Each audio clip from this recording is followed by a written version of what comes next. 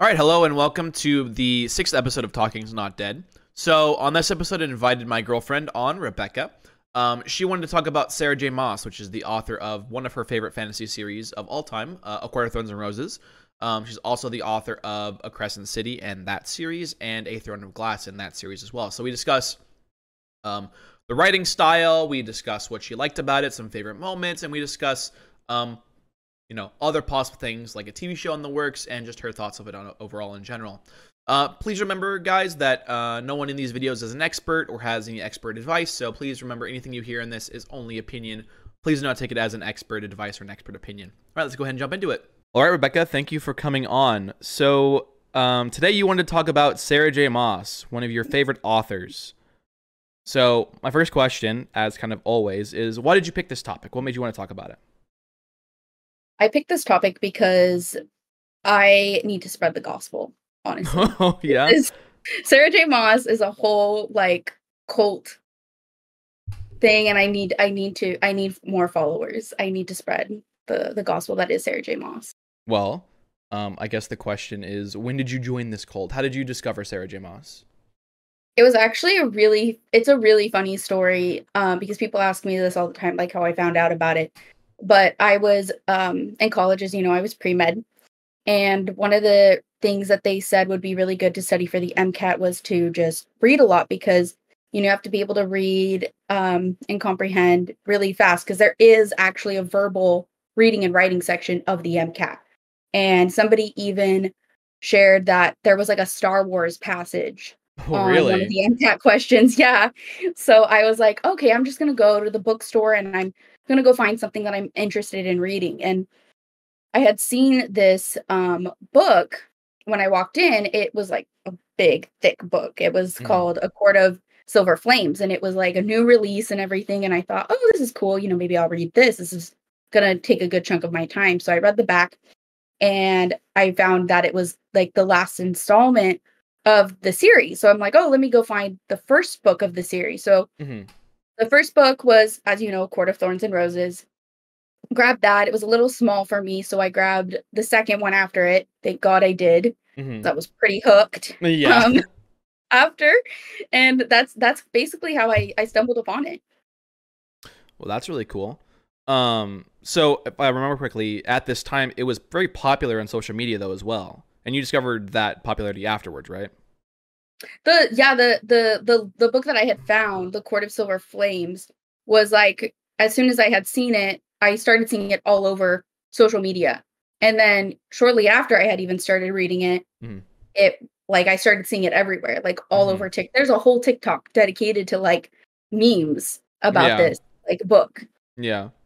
and like a whole fandom that I didn't even realize. And I just became part of, like I said, it's a following. It's a following. Yes. Yes. Yes. Um so what is it about her and her writing do you think that makes her stand out from other authors? I feel like like I've never been much of a I mean, you, Bryce, know me very well. I'm definitely an instant gratification kind of person. I do Mhm. not like things that I have to like take my time to like get. I want like instant gratification. Mhm. But Sarah J Maas made it so that I could easily like enjoy a good slow burn book. Mhm. Like the first book, and I tell everybody this, like the first book is kind of hard to get through, honestly. Like I feel like it really lulls until like the middle end. And Mhm. then it all of a sudden just snatches your attention. Mhm. And then even in the second book, it's kind of a slow burn, even it's a slow burn again. Mhm. And I don't know, she really just grasps my attention. I will say that I do have some critiques, Mhm. like that I do agree that she does have a lot of like run-on sentences. Mhm. There are some grammar issues that I have with her writing. Mhm. But I am a big grammar Nazi, so there's that. So that is a critique that I do have, but I do give her a lot of slack, because when I researched more about her as an author, I realized this was her very first adult fantasy series that she had actually written. Mhm. Um, so you said that she makes it so it's easier for you to to like enjoy a slow burn? What do you think that she's doing differently from other people then to make you enjoy that? Like, what is the thing that's different? The thing that's different, and I mean, it might just be me. I Mm-hmm. can't speak for everybody, but for me, I feel like there are things in books that, like Easter eggs. I feel like there are Easter eggs in certain books that you don't get right away. You have to like read them a second time. Mm-hmm. In this book, there were Easter eggs that like I was able to like recollect. Mm. Like I could be in the second book and something could be mentioned that was already like very subtly hinted in the first book. And I was like, Yeah. oh my God. Like Yeah. it was easy to remember that because she had made it like a subtly profound moment, but not so subtly. Okay. So I think her Easter eggs are really good. She makes it easy for the reader to understand those Easter eggs and draw back to them. Okay. That's actually something I would not have thought of. It's definitely a very unique skill, I think, in an author, for sure. Mm-hmm. I do too. I feel like I almost think of like Taylor Swift, which is another love of mine, as you Right, know. right. So it's like Taylor Swift very subtly hints at her Easter eggs in her songs. So I think of Sarah J. Maas as the Taylor Swifts of artists, of authors. Okay. That's high praise. That is high praise. Um well, so another thing that I've heard you praise about her is her world building. They're all through the various different novels that you read from her. So, what do you think makes her world building so good, and what's unique about it? So again, I will say there is some controversy on this because some people will say I have heard people say her world building in A Court of Thorns and Roses is not that great. I think it was amazing, especially for somebody like me who's, new to this fantasy world. Because like I would say that I didn't read high fantasy before Mhm. I read her. Like it was like people who have read like high fantasy, I feel like know what I'm talking about. But um her world building I felt like was easy for somebody new like me to understand and really appreciate. Um because when I got to her other series, Crescent City, I was like, "Oh my god, this is the most complex like world building I have ever read." It took Mhm. me I'm a pretty fast reader, as you know. Like Mhm. I got through the second book, which I think was, I don't know, was it like 500 pages? The second book of Corthan's Roses. Yeah. I think That it was was like 600 pages. 600 pages. I read that in like 3 days. Mhm. And her her first book of Crescent City it was like a couple hundred more. It was like I would say it was about 800 Mhm. pages, which is pretty big, but for Right. me, I feel like I'm somebody who could get through that pretty easily. Right. Um, but it took me a very long time to read that book because I had to digest like the world, the type of people, like their Mhm. whole like she created a whole universe. It Mhm. was more than just a world, it was she's completely built this whole universe and Mhm. multiverse. Mhm.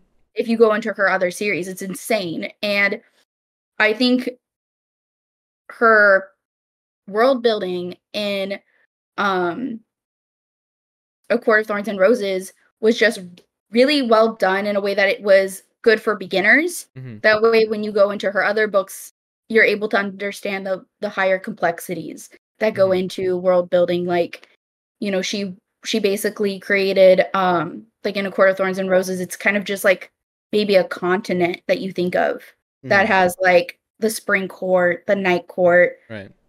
the autumn court, just different courts in this one land. Mhm. But in like Crescent City, it's a whole world. It's like a city like that's maybe even bigger than New York Mhm. that has like different sections, and there's different parts of the world that people are going off to have like a war in, Mhm. different like species of creatures Mhm. that have their own kind of like even like religion and social views on Mhm. how things are um governed in this world. Mhm. So it is very interesting. So, when you say that, you're talking about Crescent City, let's talk about that for just a second. Is it the complexity of the world building that you like, or is there another aspect specifically of the world building that you think like really kind of captured you? For Crescent City, let's talk about. Crescent City, I think it really was the world building, which is very interesting for me because, like I said, I've never read a book like it. I've never, I feel like I'm not somebody who usually would appreciate things like that. Mm-hmm. But I really did because you are reading it and you're kind of thinking, wow, this person, like this singular author, created like this whole world with all these names, all these like things of these people, even their like physiology of all these different creatures. Right. Like she basically created like even her own government for this city. I really appreciate because that's a lot of work. It's just, I don't know, it makes you like, wow, this is very, you can really appreciate it. So is it more? So maybe more the wholeness of the package. Then it seems like there's no stone unturned in terms of what she's thought of for this world. There's no question you could ask that she doesn't have an answer for. Exactly. There really isn't. In the beginning, you come at it with all these questions, but she digests it in a very stepwise almost manner, which makes it feel very slow. But once you get it, it's like all encapsulating. You're kind of just flowing with the characters that are in it and their chemistry, and it's a ride. Yeah. Yeah. Well, that's cool. So, we talked a little bit about her strengths. What do you think some of her weaknesses are? You already kind of touched on grammar and stuff, but are there any other writing weaknesses you think that she has? Well, funny you should ask that. Because it was actually you, Bryce, who said to me, you were like, I don't think she writes men really well. And I did say that. That was a hot take for me, honestly. But you know what? As you know, I read the series once and I spread the gospel to you and my best friend Natalie, and you guys were reading it. And I was like, you know what? I'm going to read it too. I'm going to reread it and like kind of come at the perspective of some of yours and Natalie's critiques. So when I read it a second time, I think it was able to like have a little more criticism. And even with Crescent City, I do have some criticism, which is I do think her writing is a little bit better in Crescent City. But I think you were right. I think she doesn't completely write men well, especially in A Court of Thorns and Roses. Like one of the main characters, one of the main characters in the book, like Tamlin, I don't think he was very well written. I think he could have been a little bit better. I do think she was a little harsh on that character, but I still stand by her decision. It just was I could definitely see it be abrupt as it was. I think she could have made it a little smoother. Okay, so is it more the transition then from, and again, for those of it to be a little bit less vague, it sounds like you're talking about in the first book where you kind of went from the love interest to no longer the love interest at the end of the first book, beginning of the second book. Yeah. So, do you think that was just the abruptness of that? Do you think she could have like foreshadowed that more, or like what do you think was the part that wasn't well written? Totally. I think she could have totally foreshadowed it. Although I will say, like, it's so funny because it's like I'm doing this with you, and I don't want to like give it away in case other people want to read it. But there's a spoiler warning ahead, so just be aware. Okay, cool. We're spoiling the entire thing. Okay, so like, I almost wonder if it was a creative choice for her to make the audience fall in love with Tamlin, because Feyre did too, but Feyre was also really naive. And I'm talking about the main character, as you know. Sorry, I should have like led with that, but I'm almost wondering if that was a creative decision on her part to make the audience, like the main character Feyre, to fall in love with Tamlin and not see the red flags. Like, she didn't see any of the red flags. I'm almost wondering if that was that decision, because then she just flipped the script in the second book and was like, no, you guys have some issues just like Feyre does. Interesting. I never thought of it like that. And I definitely could see an author, going with that route. Even if it was that decision. I don't know if it worked for me, but just because it doesn't work for me doesn't mean it's not a good decision in the long run. So that's interesting. Any other weaknesses that you can think of, or is that like the main one that comes to mind? That's really like the main one that comes to mind. I will say, like, I've only read like this one series, and I read Crescent City, which only has like 2 books, and I haven't read her young adult series, which everybody keeps raving about. I'm in the middle of reading her young adult series, and Well, it's pretty good so far. it's actually a great segue into my next question. So I know that you've started reading A Throne of Glass. Now I'm not going to ask you too much about that because I know that you're like halfway through the first book. But as you've gone back to her first book, have you noticed any differences from her writing style then versus now? Oh yeah, Like what have you I could noticed? it's so weird. It's like I'm reading this book and I do know it was her first ever series that she wrote was A Throne of Glass. And not only was it her first series that she wrote, it's a young adult series. She So started it when she was 16. yeah, really young. Hmm. So her stylistic choices and her inner monologues of the characters are a little I can definitely see a teenager writing this. Oh, okay. And that's not to say it's bad. It's just very Noticeable. young. Hmm. Yeah, it's very young type of thinking. There are some word choices that I mean, I don't know. She's very what's the word? Eloquent with her wording in Crescent Mm. City. Hmm. It's like she became a really nice adult writer I in see. Crescent City. She was like transitioning through A Court of Thorns and Roses, and she was very, I don't know. I guess it does read a little amateurish, but Okay, interesting. yeah, But I mean that makes sense because that was again first outing kind of thing. yeah. Especially because I actually don't know if you know this that she actually had this written and she posted it on a website on like one of those like book websites where you just post your own thing for a while before she published it. I actually did not know that. That is So very interesting. so yeah, there's an original draft of a Throne of Glass that exists that was on the internet before she retracted it and made a book out of it. Okay. That is very interesting. I didn't know that. But that again like makes sense because Hmm. it does read like yeah, it reads like that. That's And again, fair. that's not to say it's bad. It is good, but it's definitely like okay, my younger high school self would like this a lot more. That's fair. And just because you're not target audience doesn't mean that it's necessarily a bad thing. You know, it's going for a specific goal. And obviously, you know, Yeah. you'll tell me what you think when you finish the series because it could change. What I find really interesting, which is why I decided to read this because I wasn't going to read this series. Hmm. I had like no intention of ever reading it. Was she wrote this way back then, Hmm.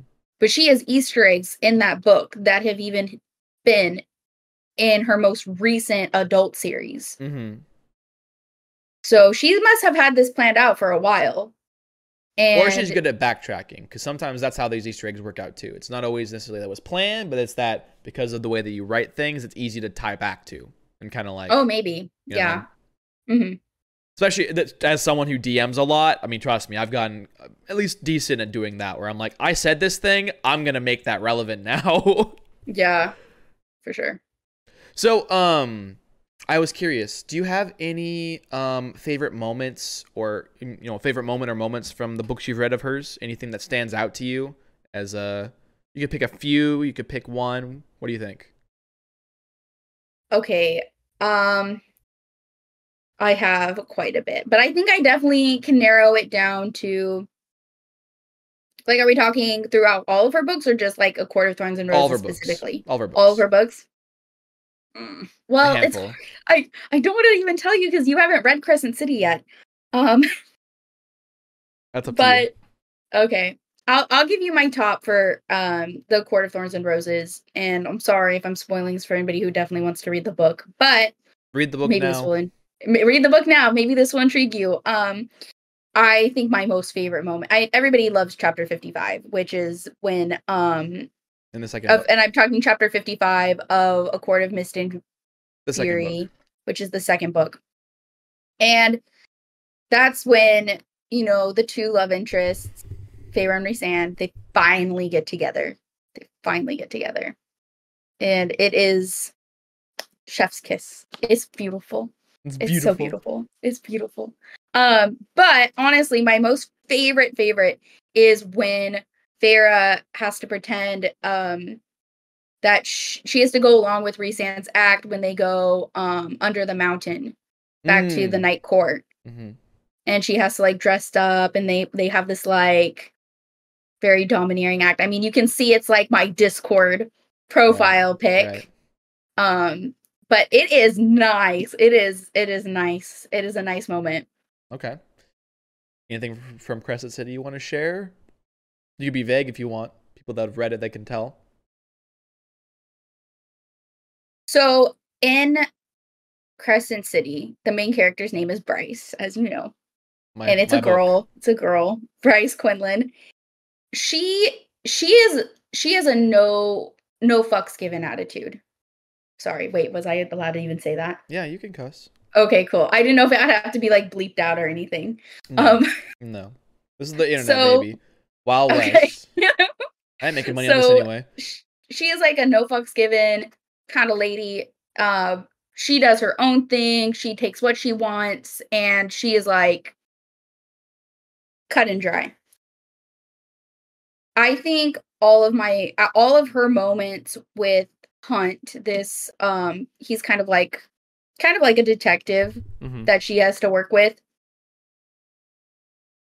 He's called something else, but he's basically like a detective. Sure. And the way she like taunts him is like hilarious. There are so many funny moments. Yeah. And I think one of my favorite moments is when they're like, it's like her brother, this dude, and like her brother's best friend. They're all sitting on this couch and they're all different magical beings. And they're just on a modern day laptop, like researching things. And it's a really good moment. Yeah. That's cool. It's really funny. Yeah. All right. If I were to move on here, I guess I have a couple more questions kind of on this vague line, and then we're going to go ahead and switch gears a little bit. So I was curious, if you had to change one thing in ACOTAR as the entire series, what would you change? What would your one change be? If you had the power to change one thing, what would you want to change? I would change the fact that I would definitely change, and this is like way later in the series, but I would definitely not have made Lucian Elaine's mate. Like, I think that was a really poor choice, because she really kind of and maybe this is another criticism, but you know, I feel like I should almost explain to the audience what this means, but I don't want to take too long. Basically, like, this character from the Spring Court, Lucian, like, who was a Toodle bro. One of my favorite characters in the first book. Love that man. He's a homeboy. Lucian's a homeboy. My biggest sadness with the series was what they did to my boy. He was a homeboy, dude. He was. But, you know, Elena's favorite sister, the main character, she goes into this cauldron, and it makes her a fae, because before she's human. And so when she comes out of the cauldron, she's fae, and she's forced in the cauldron against her will. She comes out, Lucian is there, and he sees her, and suddenly they're like mates, because that's what the fae have with each other. So they're mates, and Sarah J Maas is like, I don't know what she was thinking, because it's like that was it. Elaine doesn't fall in love with Lucian, like he falls in love with her as his mate. She's really quiet. She's kind of like depressed. We kind of don't know what the fuck is going on with her. This happened like pretty early in book 3, right? This happened It happened. Yeah, it happened early on in book 3, because it happened at the very end of the second book.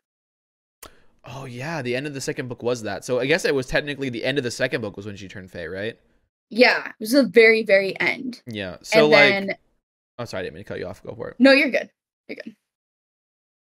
I was just gonna say, I feel like it hasn't gone anywhere since, I guess, so the end of the second book to the third book, fourth book, fifth book. It has not gone anywhere. Exactly, and so that says a lot, and it's kind of sad, because you can see that Lucian is really trying. Yeah. But Elaine is like completely dead to the world. She's very somnolent and flat affect, like. And then suddenly Sarah J Maas just stops talking about them. Yeah.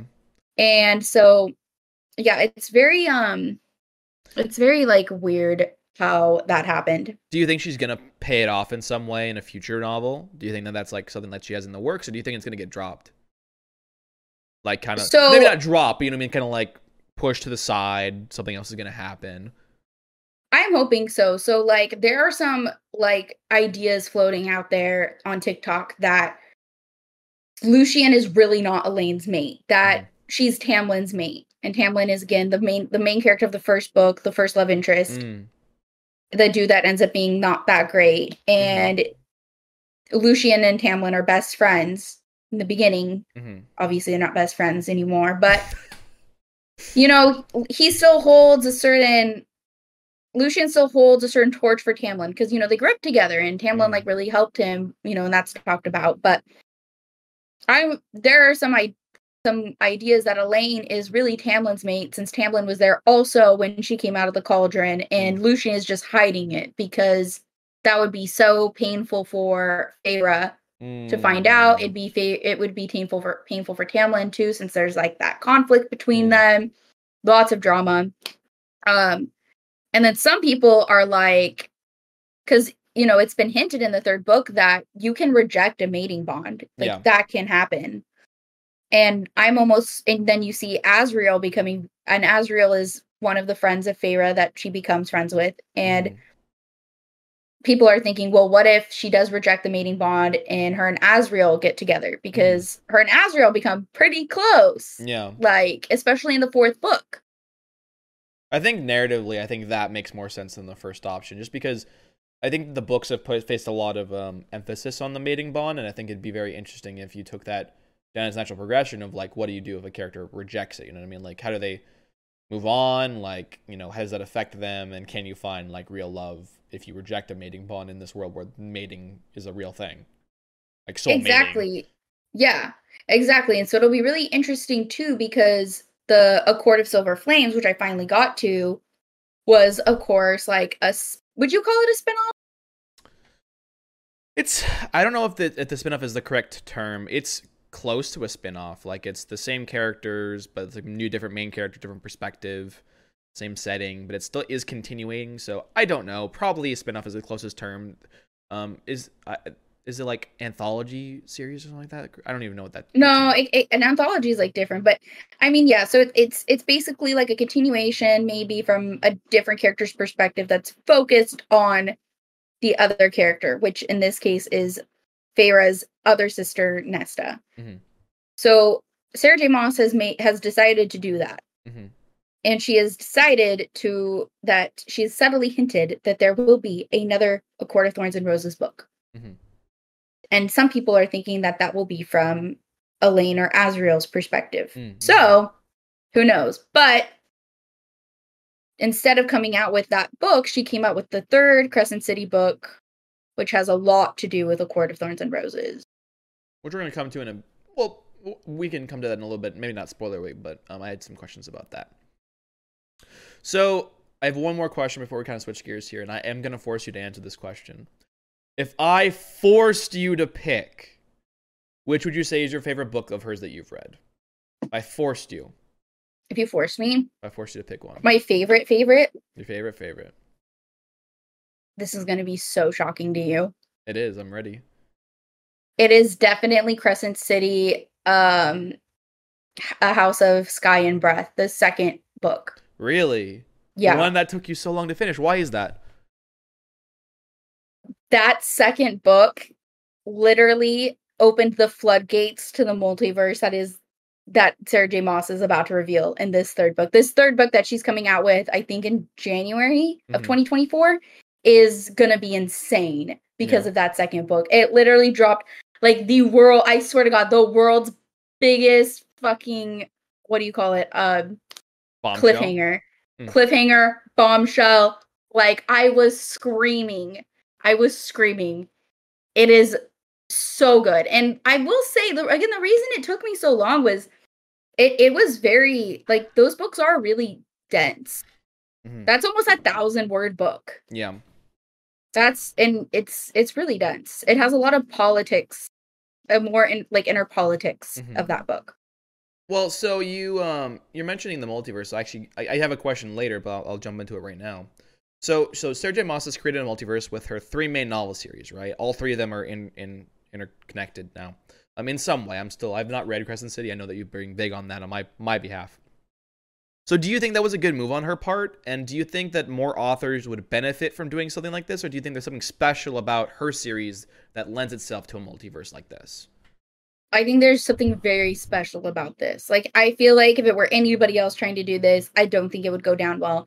She did this very carefully, very methodically. Like, it is definitely not shoved in your face. You do not even think of these things. Like, you can kind of see some things that link in with those books. But, like, I think I even told you, like, I actually kind of spoiled the second book for myself. I know that you read the ending, like because I read the ending, and then you're like, I need to know what happens. Like, oh my god, you were freaking out. Yeah, so I read like the last sentence of the book, and I just can't. I can't. And I was like, no way. And so when I went back and reread, A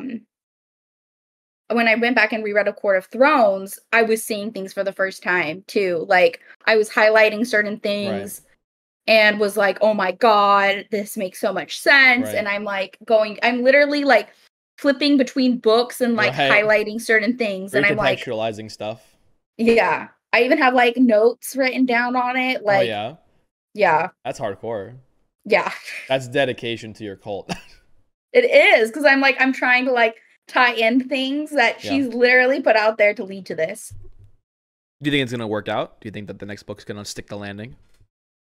I really hope so. It would be such a shame that I honestly like this next book that she's gonna come out with. She's either gonna do a really good job or it's gonna be a complete letdown. It can go either two ways. But and that comes out at the end of the year, right? Yeah, I have very thin Sarah J Maas. I think she'll I think she'll do us good. I think she'll do her fans good. Yeah. Okay, so I want to switch gears a little bit here. So I know there's a possible Hulu TV show in the works for Court of Thornes and Roses. Are you excited about that? I am, but I'm not. I don't know if you ever like saw or read City of Bones. Okay, so that was a really good series that I read when I was younger. It was a really good young adult series. Had with Fallen Angels. It was really good. They made a TV show out of it on Freeform, and it sucked. It sucked so bad. And it honestly just ruined the whole book. It really did ruin the whole book for me. They even tried making a movie out of it too. The movie I think was even better than the TV show, but the movie still sucked. Yeah. But I am scared because Hulu hasn't made many good shows. Honestly, this would be really cool. I think Sarah J Maas deserves Game of Thrones energy like HBO. Yeah. Yeah. That would be cool. That would be cool. So, I mean, it could be good. I mean, the what is it? The Handmaid's Tale, I think.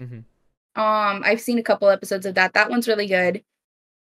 So Hulu could do it justice, and that could be, Hulu's crowning jewel. Do you think that Crescent City lends itself better to a TV show than A Court of Thorns and Roses? If you're looking for that Game of Thrones style, a lot of the ways that you describe Crescent City sounds kind of like that complex, political, character-driven world building. It sounds like that's almost like a Game of Thrones-esque HBO show waiting to happen. That would be really cool. The only problem with it as a show, I mean, it could be like a J.R.R. Martin kind of thing because, she's not finished with it. Yeah. But it could easily become like that where, she never finishes it. Yeah, you don't have to have it. You don't have to have it finished for them to. It could be. I will say it would be interesting to see. I think it would make a better movie than a show. Interesting. Because there's a lot, like that book, if you just took away all the work, all of her, like, content, like, I feel like that book could be really shortened on screen. Interesting, okay. Because you would be visualizing the world, you would be visualizing the politics, it's easy to write a lot of words of the minutia involved, but condensing it down, I feel like it would actually make a better movie than a TV show. Oh, okay, I would not have thought that. So I read that Sarah J Maas is working with the production of the show. I've heard that she's working, I don't know if really closely is the word, but at least she's pretty close working with it. How important do you think it is for a show or a movie based on a book to involve the original author for it to be successful? I think it's super important. Like, if you take Harry Potter, for example, that's probably like arguably one of the only like movies that has been really well adapted from the books. Mhm. And J.K. Rowling was immensely involved. Mhm. And I mean, I never read a Game of Thrones, but I know some people that did, and I mean that was a pretty good show. I mean, up until the end, but Up as until we it know wasn't. that up until it wasn't, but you know, that was like going off script. Like I think the book, correct me if I'm wrong, but Game of Thrones, the books end when Jon Snow like almost dies, right? And then he comes back to life. So actually, the last, if I'm remembering this correctly, I could get this wrong, but I'm pretty sure there's 5 books that are currently published. The 5th book ends with Jon Snow dying. Yeah. And Yeah. I believe the way that we know that he comes back is because I believe George R. R. Martin, at some point between the last like 12 years since he's not published a book, he did release some excerpts from the 6th book that he'd written, and that was Jon Snow coming back to life. So like the reason we know that that's what's supposed to happen is because George R. R. Martin released that, but that would technically be in the 6th book, I believe. The 5th book ended on a cliffhanger where Jon Snow died, and that's where people were for a long time. Exactly. So like, and you could definitely, and that was in the show too. So I mean, the show was really, really good up until it wasn't. But then again, like he stopped writing. Mhm. So I to answer your question, like yeah, I think an author's involvement in a movie or show production is extremely important. Because without that, it's like, you know, they're not gonna fully grasp the world that is that story that author created. Yeah. Does that give you a little bit more hope for the Hulu series, or are you still just not It sure? does. No, it does give me hope because I don't think Sarah J. Maas would let it be the way that it. I would like to think that she would not let it be cheesy or Mhm. cringy or childish. Part It of- is an adult Mhm. book. Mhm. It should be an adult TV show. Part of me wonders if that's why it seems like it's taking so long, is because I wonder if she's trying to make sure that they get it right. I've thought of that too. I did see on Instagram once that her husband apparently I think is also very involved in it. Oh, Like I really? don't know if he's in production or something, but there's like a clip about with him and a screenplay Mm-hmm. of it. And that was like a really big deal in the Sarah J. Maas community, was actually getting to see the script of part of the script. Interesting. Yeah. That's interesting. I would not have thought of that. So I have some specific ACOTAR questions about like the story I was curious about. I know this is one we've talked about, so I want to get your opinion live now. Do you think that Tamlin deserves all of the hate he gets throughout the series and from the reaction from the readers? Yeah. Yeah. I mean, it could have been done a little more subtly, but he really screws over Feyre. Like he really is the definition of a gaslighting, misogynistic asshole in the 2nd book. And I get that he has his own trauma, but so does Feyre. And he's really not even trying. And I don't know if that can be, you know, that's up to the other people reading it. That's up to their interpretation. For me, I don't care. That was fucked up. Yeah. You know, he literally locks her in against her will. She's like, she's panicking because she thinks she's under the mountain. She has PTSD from what happened, and he is just making it 10 times worse. Like she's like wasting away basically, and he doesn't even care. Right. And he's, you know, misogynistic and saying, oh, you can never be a high lady. And for the audience out there, you know, high lady is like being like a lord or a lady of like a court. So there you go. But she can never be that. To him at least. To him at least. Because then comes Rhysand and what I like about their relationship is that he doesn't do this just for love. He does it out of respect for her as a person. I was almost going to say human being, but they're not human. Not anymore. Yeah. So he respects her as a person first. And I feel like that's what every woman wants to hear. So that's like and that's why maybe like you might have a different opinion than me, but honestly, I feel like women want to be respected first. And as a person. Yeah. before they can like be loved by another person.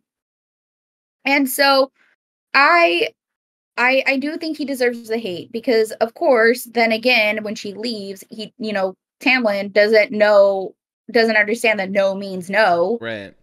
And not only tries to get her back, but is like, let me bring your sisters to the fairy world and let me give them to the fucking bad guy. Yeah. In order for you to come back to me. Oh, right. And while I'm at it, they're gonna make them Fae and possibly kill them. You didn't know about that, but still. But yes. this is because I love you. This is because I love you. So, yeah. I think he deserves quite a bit of hate. That's fair. Yeah. I have a follow-up question. Now, this is a weird question, so I want to try and explain this as much as possible because I was actually thinking about this very recently. So, in the first book, Tamlin is the main love interest, and we have Rhys, who is a villain. He's the villain of the story in many aspects. There is the end part where they kind of work together, but the way that the book kind of portrays it, he's still seen as like the villain, right? Now that all gets recontextualized in later books, but let's just say that we stick with the first book, right? We stick with that. Now there are some things that Tamlin does that are a bit weird, a bit sketchy. Now, what I'm curious about is your opinion. Say that the books had been written, the rest of the books had been written, so that Tamlin was still the love interest and Rhys was still the villain, right? Do you think that audiences would have noticed Tamlin's bad traits? Not necessarily whether or not they're there or not. Let's just say that Tamlin's still Tamlin. But do you think that people would have noticed them if he never became no longer the love interest? Do you think they would have eventually seen the red flags, or do you think it always is like they needed to see it through Feyre's eyes? That's a really interesting question, and honestly, I think that depends on. I'm trying to find the right word. I think that really depends on who you are as a person, because as we know in real life, people choose to ignore red flags all the time. Mm-hmm. People don't see red flags. They just go about their lives. We're not all completely well-adjusted people. Mm-hmm. So I think some people could totally go with it and be like, oh my God, no, he's amazing. Yeah. He is like my book boyfriend. Yeah. And but that's them. They clearly don't see red flags. Mm-hmm. And, even me, like, I fell in love with Tamlin. I was like, oh my God, I love this man. Mm-hmm. And it was like, no, honey. And I was like, oh my God. Mm-hmm. So no, like, I think it's easy. It depends. I would say that it depends on the kind of person, because it just depends on how well adjusted you are. Okay. It's possible, but not necessarily like certain. Yeah. Like Natalie, I think Natalie. No, not Natalie, but one of my coworkers, I think it was Huma, at work. She was like, I think she agreed that she didn't, like, she saw Tamlin red flags from the get-go. Yeah. Yeah. Well, that's fair. So for another aspect of the book series, what are your thoughts on the final battle at the end of book 3? The final battle. Oh yeah, that we did talk about that. Yes. Yeah, I did reread it, and yeah. When I first read it, I thought it was amazing. Mm-hmm. The second time I read it, I was a little sad. Yeah. It was a lot shorter than I had initially thought it was. It was good. I mean, I know you have a different opinion, which you bring a very valid argument, because I know this is like being very vague right now, but I can say what I think if you want me to. Yeah, say what you think, and then say what you think, and then I'll give you my thing. Yeah, so basically when I was reading the book, because I really did like this series, but I think that the ending of book 3 is definitely a weak point for me. Mostly because the ending fight is pretty short. It's only 100 pages of this like 700, 800 page book. Like, it's a gigantic book. And there's like just all this lead up, but then the main character, Feyre, she has all this power. She's been learning how to control it. And then she doesn't really do anything with her powers in the final battle. And she doesn't do anything in the final battle really at all. There are like other people that fight the final battle. It's like Reese isn't even really like that big of a deal in the final battle. It's like Cassian and Nesta who are like a big deal in the final battle, which is kind of cool. But they've really been like kind of like background characters for a lot of the series, and it just felt like it wasn't as epic and like the culmination of what has been happening as it should have been. It felt like some of the things that happened were just kind of random, and then I always feel like I mispronounced her name. Is it Amryn? Is that right? Amryn? I think it's Amryn. Amryn? I think it's Amryn. Like, and then Amryn just kind of comes in and just kind of cleans up, you know what I mean? And then the worst part for me was that she sacrificed herself to clean up, and then she came back anyway like nothing had happened. She lost her powers, but I was like, come on, there's got to be some sacrifice here, you know what I mean? I hate it when authors don't have the balls to commit to their sacrifices. So that's kind of I would say my issues with the ending. So this is my take on it. After reading it a second time, I could totally see that, because I think I was more focused on, I wanted to like focus, when you had told me that, I was like, I'm going to reread this and focus a little more closely on like Feyre. Mm-hmm. And, during that book, there are some small battles. Like there are these small, like, they're, because I think they're trying to find the book for the cauldron. Mm-hmm. And, or pieces of the book. Mm-hmm. Or was it, yeah. And every time they go, they encounter some kind of problem, and Feyre has to use one of her gifts. Like in one instance, she had to control water. In another instance, there was like an ambush, and she had to control, I think it was like either fire or wind. One time she had to like control ice. Like she has all these powers, and she uses them. And you're right, at the very end of and at one point she uses all of them at once, which is really cool. And you would think that would be, like, that's what's going to lead her to the battle. But do you remember in the third book when her and Azriel were talking? Because in one instance, she can shapeshift and grow wings, and she wants to learn how to fly. Yes. Because, content warning, they all can fly. And Feyre's gifts came from all these high lords of the court. Right. So the fact that she can grow wings is from like Rhysand's Night Court powers, because he's Valyrian, part Valyrian. I thought I always thought that was because of Tamlin shapeshifting that she could do that. It's both, I think, because she can shapeshift, but she doesn't shapeshift to a wolf like Tamlin. I think Tamlin can technically shapeshift into anything. I think he just chooses the wolf, isn't that right? I didn't think so, but I might have to like look back at that. I thought he was only able to transform. I might have misunderstood, but I thought he could transform into anything. I think he just always did the wolf because that was like his natural state or whatever.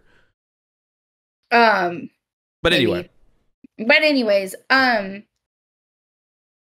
so she wants to learn how to fly, and Azriel, has this like heart to heart with her because she's really down on herself. She wants to be able to fly, to like be good in battle, which might be in the air. And he was saying how they're like thousands of years ago, because they're, immortal. There was this really big war, and there was this human named Jurian. I can't pronounce his name. Yeah. I think it's Jurian. And he was in charge of like the human lands, and then there was these two other people that I can't even remember their names right now, but they were like Fae. Yeah. And the girl was like, she had like been speared or something awful had happened to her, in this other Valyrian who had like problems with her wings. She couldn't fly, but she managed to basically save her from death and flew her. So even when the impossible seemed impossible, she made it possible. Right. That was like this motivating story that Azriel told Feyre. Right. Like in your weakest of moments, or like in your most powerful moments, the weakest person can be like the most powerful and can be the one that makes or breaks like a battle, stuff like that. Right. And I almost wonder if that message, even though it was meant for Feyre, was supposed to be like an empowering moment for these other background characters. Like maybe that was like their shining moment. Like, yes, these characters seem really unimportant to us, but here, I'm going to show you why they are important, because they're going to be the ones that save the day. Yeah. While Feyre and Rhysand take a back seat. Now, that's a stylistic choice of Sarah J Maas. I'm not saying it's the best one, but that could have been why she did that. Sure. Because of that. And but my opinion on it is kind of mixed. I think it was I do agree with what you say, which is it was very short, but I do think it was kind of cool seeing these other characters besides Feyre and Rhysand save the day, because we had already been seeing them like kicking ass and taking names in all these other mini battles throughout the book. My only problem with that point of view is that then they got their own book. Oh yeah, it's like like Cassian and Nesta. Yeah, it's like, why give them the end of Feyre's trilogy if they're gonna get their own book? I don't know, but I see what you're saying though. I think that definitely could be a stylistic choice, and it could definitely kind of like tie into the themes if that's definitely what she was going for. I just don't know if it worked for me necessarily. Yeah, and I mean that's a good point, but I will say, like, even in their own book, their battle is more personal. It's more personal to the both of them. Like, that has nothing to do with the Feyre and Rhysand. Yeah. Like, that's definitely a more personal battle. Definitely. Okay. I only got a few more questions for you. So do you think that the magic of ACOTAR will diminish if Sarah J Maas keeps making books in the series from other characters' perspectives? Like, do you think if she continues this on for too long, that the series will lose its magic? I think it can. I don't think she'll go on for too much longer. Like, some people are saying that this next book will probably be from Elaine's perspective. It's more likely that, like, we'd like it to be from well, I mean, it could be from both. It could be Elaine and Nazriel, because in the Court of Silver Flames, it's both Nesta and Cassian. But I think she's gonna do, like, the three sisters. There's Feyre, that was her series. You know, Nesta's gonna have her own book. Elaine's gonna have her own book. I think she's gonna end it there. You think it's gonna be it? I think that's gonna be it for Court of Thorns and Roses. But again, like I said, she's twisted this into this other world, and if it goes the way, if she twists it into this other world, it could go a lot longer. But it won't be just a Court of Thorns and Roses anymore in that world. It'll be like a mix of characters in a different world. It'll be like a new story. Like, all three of them will come kind of streamline into a new series or story almost. Yeah. Even if it's not called a new series, it'll be like its own thing. Yeah. This might be giving it way too much high praise, but I feel like it's going to be like Marvel, where there are going to be different arcs. Yeah. Yeah. Phase 1 is done. Phase 2 is starting. Phase 1 and 2 are done. We're going into phase 3. Going into Endgame now. Yeah, this is like Endgame. Yeah. There you go.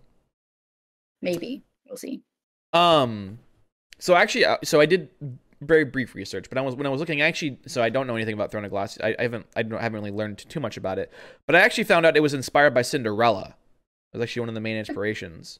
That makes sense. I could see that so far. And I know that A Court of Thorns and Roses was inspired by Beauty and the Beast. So my question to you was, do you see any like Disney or fairy tale influences in Crescent City? No. I mean, maybe it's completely, maybe I'm not seeing it. Yeah. But to me, no way. No. It reads more like, I don't know. It's very interesting. It reads like, the first Crescent City book reads like a detective novel almost, except it's fantasy. Interesting. Yeah. It's definitely a different style for her. It is. It's interesting. So, I was actually thinking back to the conversation that I had with Sydney. And I asked her a question that I thought would actually be very interesting to ask you here, because it kind of works with what we're talking about. So, I know that you've watched that podcast, so I wanted to ask you the question. What do you think are some necessary attributes for a good fantasy novel? What do you think is required to make a good fantasy novel, in your opinion?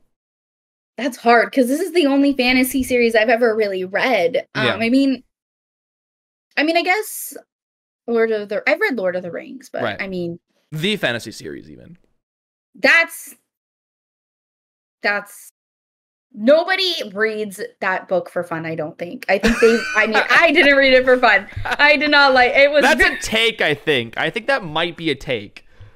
It could be a hot take, because I did not read that for fun. The Hobbit was good, but honestly, like, Tolkien will literally go on like a fucking whole chapter describing a tree. Like, maybe that's exaggerating, but I swear to God, it's like three The man whole liked pages. trees, okay? He's like, I think it's 3 whole pages. He was the he's speaker of the describing a tree. trees. It's insane. I'll have to find you. I have a quote from him. I'll have to find you a quote from him where he actually has a quote about why he talks about trees so much. Yeah. I'll find I liked it better as a movie. I think I did. But I mean, I like The Hobbit. I think I pushed through the rest of like The Lord of the Rings mostly because I wanted to just say that I had read it, which I did, and I did appreciate it, but it was dry.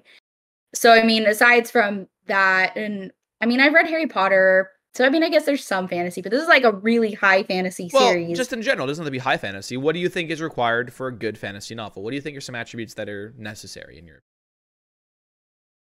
You could even say just for you to like it. What do you think? I think Sydney said it. Well, I don't know if I'm going to say it exactly how she said it, but you know, there's got to be like the magic has to be good. It can't be like cheesy magic. Like, you know, I think that what I find really interesting about a fantasy series is how they can incorporate magic to like in a physiological sense. Like, for example, this is a good example in Crescent City. Right. This city is very diverse. There are fairies, there are werewolves, there are vampires, there are witches, there are fallen angels. There is a whole mix of different creatures. There's like fire sprites, there's anything you can think of, it's there. There's mermaids. Right. And it's insane how big it is, but they all have this like thing called the drop. And if you go through the drop, you're basically immortal, but your body physically has to go through that. And she's decided to make this throughout, like, well, actually, I shouldn't say that. It's not all supernatural characters. Like, I know Fae who are, like, born of that are full, because, again, like, this book is, like, mixed. There's, like, mixed breeding, even. Like, humans are even, like, mixing with, like, Fae or vampires and stuff like that. And so, Bryce Quinlan, she's half human, half Fae. So she's like mortal up to a certain point. Yeah. But she's aging, and eventually she does go through the drop, which makes her immortal.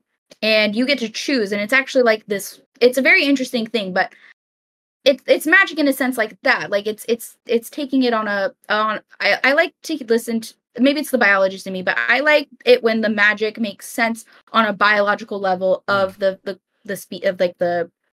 fantasy like species. Right. That is important to me. Okay. I mean, even in Harry Potter, they did that, you know, like only like they had like muggle borns, they had like wizards, you know, but like even those who were muggle, like somehow had a certain magical trait and they were able to go to Hogwarts, you know? Right. Like Hermione, both of her parents were muggles and she still went to Hogwarts. But there must have been some kind of like magical trait, like speaking, that allowed her to be a witch. Okay. Definitely interesting. Anything else you want to add to that? I think. Or is that the main? I think what makes a good fantasy series too is really just a good creative world. Like I know I loved it when Sydney was talking about. Shout out to her, by the way. Like we have another Labyrinth fan on the podcast right now. Today, yes, Labyrinth is such a good required movie. reading for the Talking's Not Dead podcast.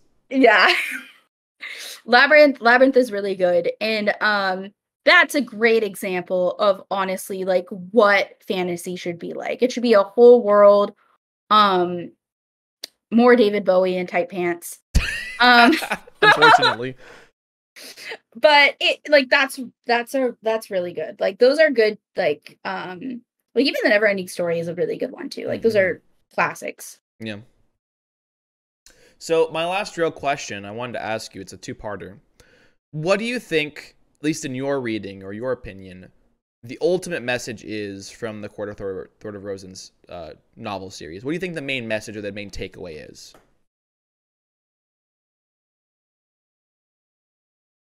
Man, if I had more time to ponder that question, I could come up with a really, really good answer. But you could take time to think about it if you want. No, I would need more than just like a hot minute. I would need to this is like a day to contemplate because that's a really good question. Um, I think the main takeaway is you are more than your obstacles. Hmm. And I think it's really kind of that you are more than your obstacles, and